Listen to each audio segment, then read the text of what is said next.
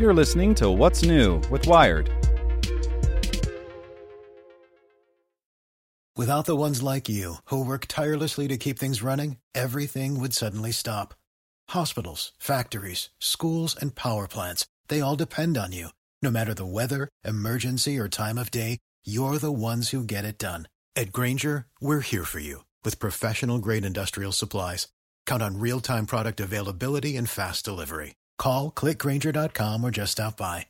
Grainger, for the ones who get it done. Hello, I'm Drew Robinson, and this is Tech in 2, the coronavirus update from Wired. Brought to you by Expedient. Forget application refactoring or lift and shift. Get cloud right the first time with Expedient, the nation's leading enterprise cloud provider. Cloud that works for your critical business applications, disaster recovery that ensures your business stays up and running, and expertise from real people. Learn more at expedient.com/wired. Japan ends its state of emergency, New Zealand floats a 4-day work week, and the US approaches 100,000 deaths. Here's what you should know. Japan's prime minister announced the end of the nation's state of emergency, but said its battle against the virus will continue. While Japan never implemented a true lockdown, it did bar travelers from hard-hit countries and shut down karaoke bars, live music venues, and gyms, which will remain closed in the coming weeks. As New Zealand reopens, Prime Minister Jacinda Ardern is suggesting that a 4-day work week could spur domestic travel. She says the decision to shorten the work week is between employers and employees, but she encourages businesses to think about this option to boost tourism and the nation's economy. It's an idea Microsoft had tested before the pandemic in Japan, finding that it actually boosted productivity by 40%.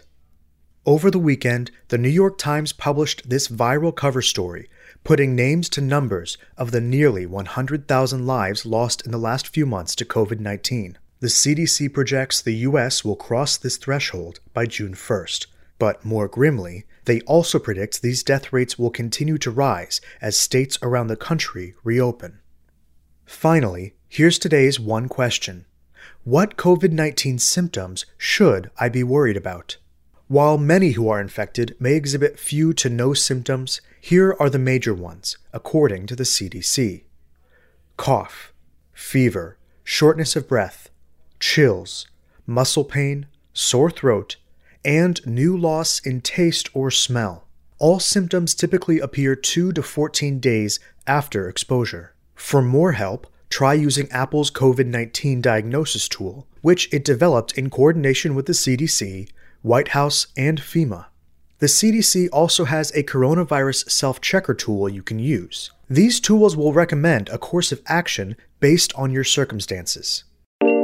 Want more news you can use? Sign up for the Tech in 2 newsletter at wired.com/TT.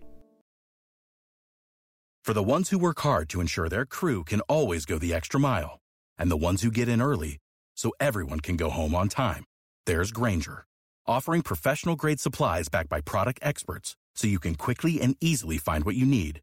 Plus, you can count on access to a committed team ready to go the extra mile for you. Call, click Grainger.com, or just stop by. Grainger, for the ones who get it done.